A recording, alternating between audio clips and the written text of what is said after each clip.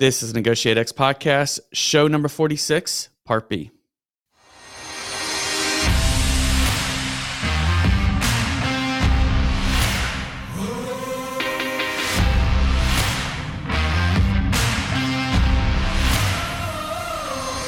You're listening to Negotiate X Radio, helping you elevate your influence through purposeful negotiations.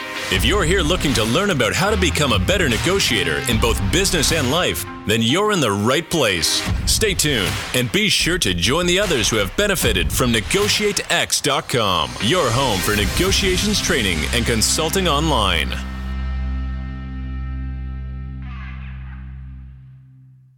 Hey everyone, thanks for joining us on the Negotiate X podcast. We are continuing our conversation with Mark Raffin. He is the host of the Negotiations Ninja podcast. So if you haven't ever listened to his podcast, be sure to do that. Let's jump in the conversation with Mark.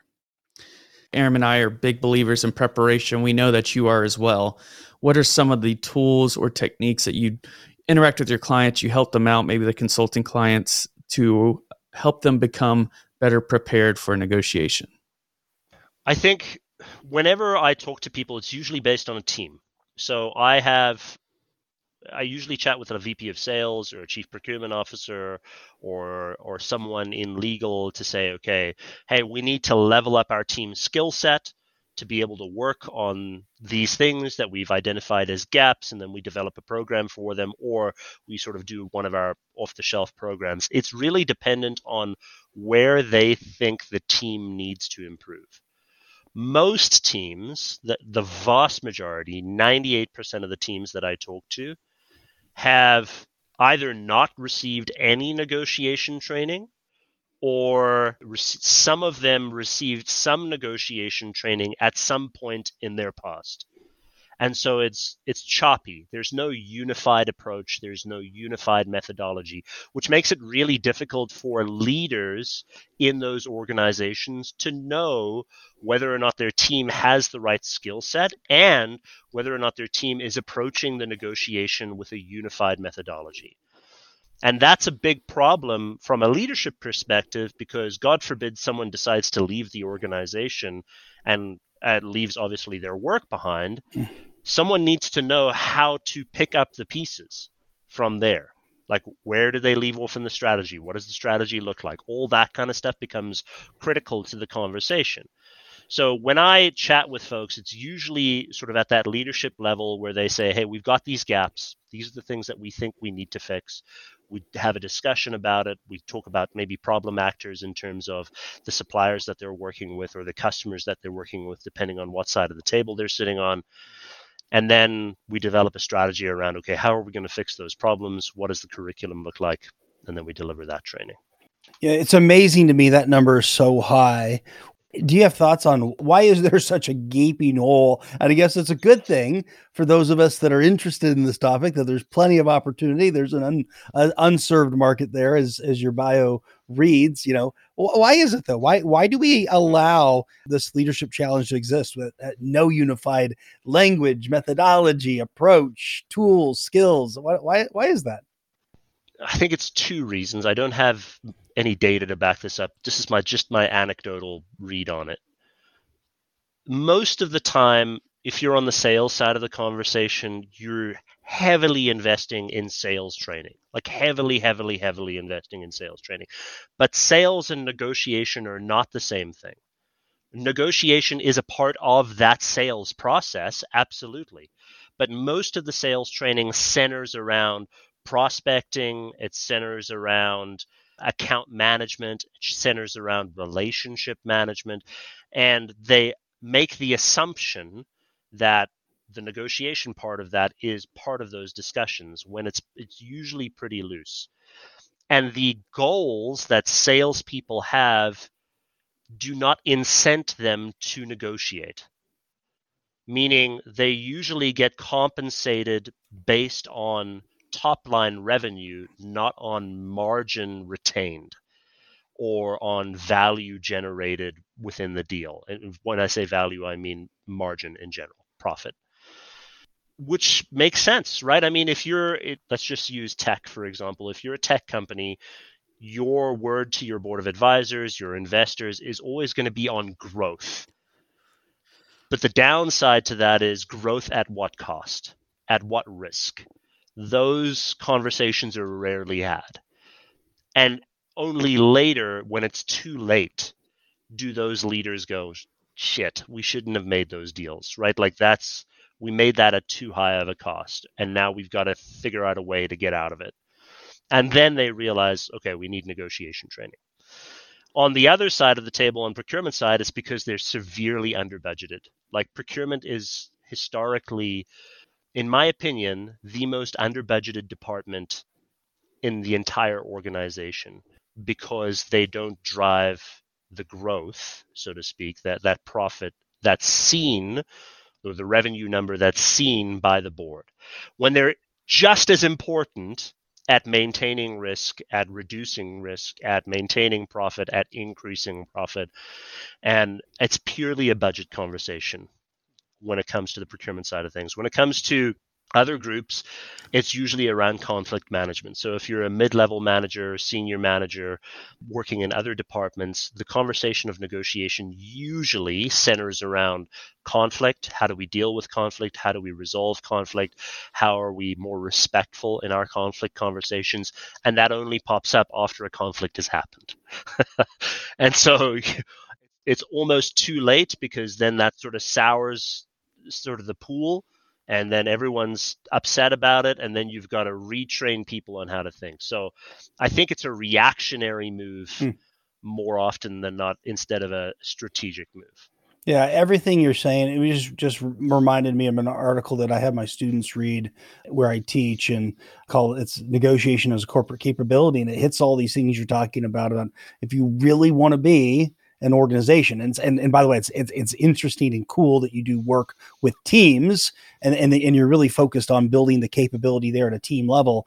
But if you want to do this well, there's got to be common skills. There's got to be a common language. There's got to be the right incentives. We've got to, the conversations that we have to reinforce this. It's kind of about taking on the entire, and it's got to be nested within culture and strategy, right? So the business strategy, the category strategy, we've got to have it nested. What we're doing at the negotiation table needs to fit and support those things, not be some sort of abstract thing that sometimes we get lucky and sometimes we don't. Yeah, and I think fundamentally it's a misunderstanding of the value that negotiation provides at a senior leadership level, right? Like we train for all of the other things. We train for sales, and we train for process, and we train for Lean Six Sigma, and we train like all of those things. And that makes sense because it's easy to quantify. What's hard to quantify in negotiations is how that generates value within the organization. Easier on the sales side and the procurement side, but when it comes to like conflict management and that kind of stuff, the value conversation is difficult, because you could say, well, statistically, if we have less conflict, that means we're going to be more productive. More productivity leads to X, but it's very theoretical. It's hard to be able to drive training to outcome in that kind of conversation. And I think that's why a lot of people don't do it. You were talking about Batten earlier, know what your plan B is. It's easy when it's a firm comparison of apples to apples. It's tangible to tangible value. With what you just talked about too, in terms of thinking about value and measuring an ROI on your negotiation, how do you try to account for the intangible things, whether it's with measuring value or it's comparing to my plan B and really know whether I should walk away? How do you think about that? I think you can objectively measure that, because if you know what you need and you know what you want and you know what the values you want to attain on those things are, or even the clauses, what you kind of want the clause to look like, or how much risk you're willing to take on for a particular thing, then you can have that really well laid out, so that like negotiation theorists call it, your reservation point. It's just your walk-away line, like where am I going to decide to walk away from this deal?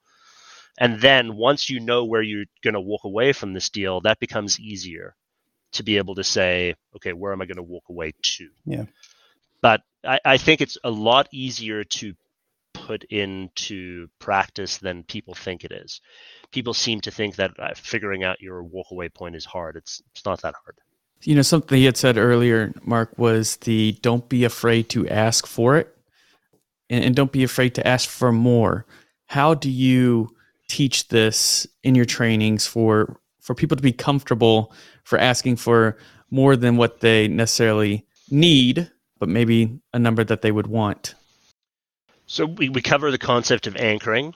Anchoring is the psychological predisposition where whoever throws out the first offer, usually statistically, we end up closer to that first offer than whatever we think the secondary offer is going to be, right? So, and it's a psychological thing that just happens in the brain. There's a danger of extreme anchoring where people throw out too high of a number and then lose the deal entirely, and someone just decides to walk away because they say, that's crazy, we're not going to do it. And they haven't even gotten into the negotiation yet. Most of the time when it comes to a negotiation and asking for more, it centers around fear of looking foolish or fear of losing the deal or fear of rejection. There's a lot of fear that's associated with asking for more than we expect to get because we're putting ourselves into a very awkward and uncomfortable position by doing that. And depending on where you live in the world, there may be even a social taboo that exists with asking for more because you don't want to be seen as greedy or you don't want to be seen as asking for too much. And I think once people come to terms with the fact that asking for more doesn't necessarily mean just asking for more money, it also means asking for more value. It means asking for better terms. It means asking for more commitment from the counterparty. It means asking for a bunch of different things, right? So we're not just talking about price. We're not just talking about a dollar value. We're talking about all the components within that deal. Then all of those things become tradable. And once all of those things become tradable, then it becomes easier to be able to say, well, maybe I'd be willing to give up on this if I get more of that. Right. But unless you actually have that mapped out and know how much more you're going to ask for, those things that are tradable are invisible to you. So I'm going to circle back to something I said there because I think it's really important. The fear aspect of things. Getting people to overcome that fear is really hard. And the truth of the matter is there's no silver bullet, right? Like there's no magic formula with dealing with that. It's just something that you have to practice. We do an exercise, I think it's a fairly common exercise, where we ask people to go and the next time they're at a coffee shop, grocery store, liquor store, whatever it is, when they've got their bag of goods at the end, ask for a deal on that purchase. The goal is not to get the deal, as strange as that sounds. The goal is to put yourself into an awkward situation where a social taboo exists so that you can learn to deal with the discomfort of asking for more. And then just sitting in that and getting comfortable with it and practicing it over and over and over again. We took that exercise from a friend of mine who is a health and wellness coach. He's the kind of guy that you see on the magazines, right? He's got all the abs and he looks fantastic. But one of his goals is getting people comfortable with their bodies so that they can work out in public and enjoy themselves in public. Right. And he needs to get people to come to terms with the fact that you are going to be judged. Fact. Yes, it's wrong. Yes, we don't want people to do it. Yes, it's uncomfortable, but you will be judged. People are going to stare. People may giggle. People may laugh. People may smile. Unfortunately, that's reality. Yeah. So what he does is he gets people to go out into crowded areas, malls, grocery stores, wherever, and gets them to do air squats in front of everyone. So they'll do like 10 to 20 air squats in front of everyone randomly with no warning. This is Nolan's favorite thing to do, by the way, Mark. He's always out there doing air. Yeah, you missed it. I was already out last hour, so.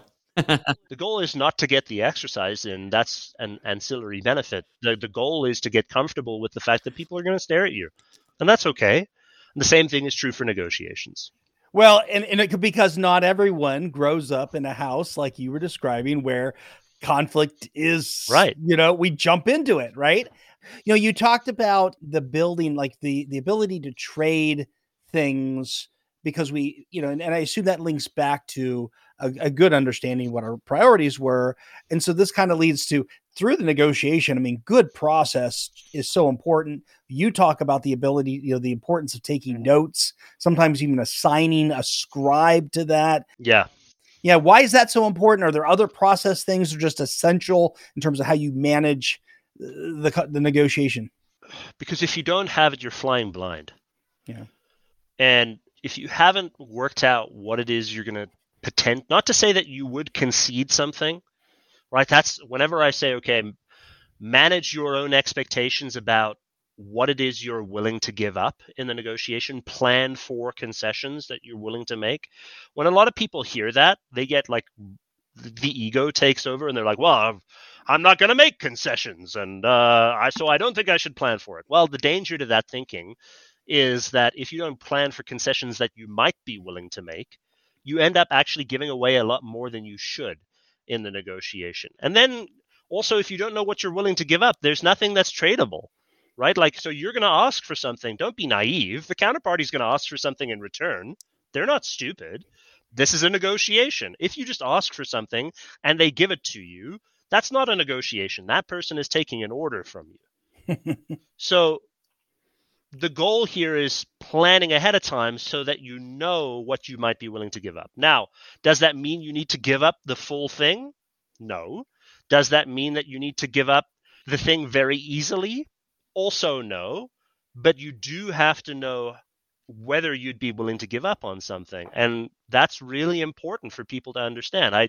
There's one analogy that I use in a lot of my training that's something to the effect of, let's just say you're going to go buy a golf bag and you're frugal. So you go on to Craigslist or Facebook Marketplace or wherever you buy your used goods and you find the golf bag you love. You go to the person's house, you see it, they've listed it for $250 and you say, I'll give you $200 right now to do the deal. And they say, deal, immediately. And you pick up the golf bag and you immediately feel terrible. Right. Because now that deal has been given up too much. Right? Like you've achieved that concession too easily. And the simple answer to that of why is because there's no scarcity that exists with the concession that's been given to you.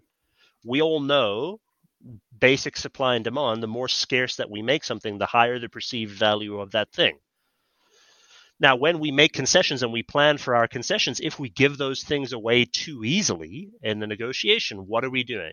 We're driving down the perceived value of the concession that we're giving up, which makes the counterparty not actually feel as good, strangely enough, the way the brain works in the negotiation. And so when I say plan for the concessions that you're planning on making, have a trading plan, have an understanding of what you might ask for in return, that doesn't necessarily mean give it away. But it does mean know what you might be willing to give away and the strategy by which you might release those things. Hey, Mark, you do a lot of work with procurement specialists. You have a background in procurement. You know, we're living during some just amazing times of inflation, supply chain challenges, things stemming from the pandemic. In your blog, you've captured some of the advice that you're giving those in procurement. Can you summarize for our listeners what are some of the key points in your thinking as we sit here, summer of 2022, what they can do to better manage those supplier negotiations? Yeah, I think that a lot of people believe that their negotiations are independent of the market and the industry and the geography that they play in, but the reality is they're not. Any negotiation plan that you put in place has to be influenced by the market and the economy and the industry and the geography that you're playing in, because all of those things could be different. So a lot of people try to paint the same negotiation strategy across multiple negotiations, especially if you're a global company. That's really dangerous because we don't know what the local geography market is like. Right? So a market in the middle of Vietnam for buying goods and services is different than that exact same market of those goods and services in South America or Europe or North America or wherever.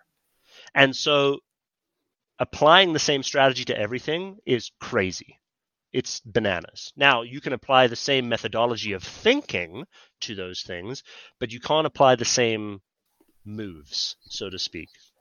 And so what a lot of procurement people are going through right now is an adjustment phase because they've been living high on the hog for quite some time where it's been a buyer's market. For the last few years, they've been able to get phenomenal deals the unfortunate thing is because of the economy and the supply chain issues that we are facing, it's not that way anymore. For some it is, for most it's not. And the negotiation plans need to adjust as a result. So previously, a procurement team 2 years ago, cost reduction for a particular thing, like year-over-year price decreases, may have been a big target that they were looking for in their negotiations. Today, it's about stemming an inflationary cost increase. Right. So avoiding a particular increase to them as a result of what's happening in the marketplace. And a lot of folks are having a lot of trouble with that because procurement people are very used to being pursued, not vice versa. Right. And so now they have to deal with the reality that the market has changed and we have to adjust. And that's hard for a lot of corporate leaders as well. When you say, hey, look, we're taking a 7% hit minimum on year-over-year price increases. Corporate leaders are like, what? And then you tell them that, oh, revenue's decreasing as well. It's becoming a very difficult situation for a lot of companies in North America.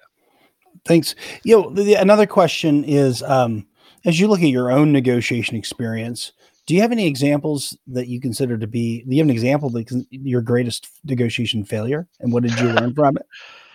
I've had a lot of negotiation failures. Oh, as of the negotiations ninja, I'm surprised. I wasn't sure you'd have. No, listen, I fortunate. The name is. It sounds like I've got some sort of like crazy thing to sell when I say negotiations ninja, right? It sounds like a get rich quick scheme. But the truth of the matter is, I've had a ton of negotiation failures, and I think that anyone that's been in the game for a while has probably also had a ton of negotiation failures. The biggest lesson that I learned was a lesson about humility in negotiations and not letting your ego get the best of you. I was negotiating a large deal. And when I say large, I mean large for me. It was a big deal. It was $250 million. And I'd been negotiating this deal for 9 months and had gotten about 3/4 of the way done. And at this point, the counterparty and I were just butting heads, and it wasn't going anywhere. The progress was, and we were sort of at risk of like damaging the relationship at this point. A decision was made to pull both of us off of that deal. Their party pulled that counterparty off, and my party pulled me off. And that was the right decision, because the people that came in after us closed that deal in the next 3 weeks after we bang our heads for 9 months. And that was not a fun feeling. It wasn't a pleasant experience by any stretch of the imagination. The ego definitely got hurt, but it was the right decision because we couldn't let our egos get in the way of making the deal work. Now, that's an important lesson for a lot of people, I think, because sometimes our egos drive the conversation. Like we want to achieve something for us. It's a win for us. Right. It's not. We need to check that ego often throughout our negotiations.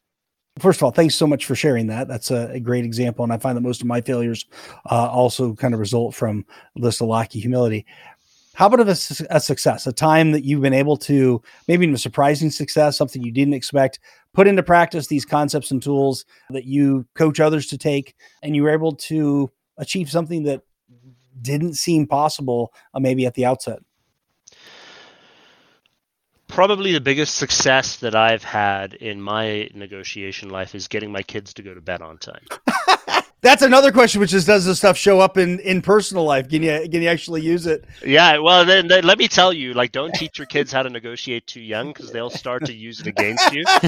There was one situation, I'll tell you guys a funny story of where I came back from like a few months of travel, and my wife Jen had left because it was girls' night and I hadn't been around, so I obviously need to step up.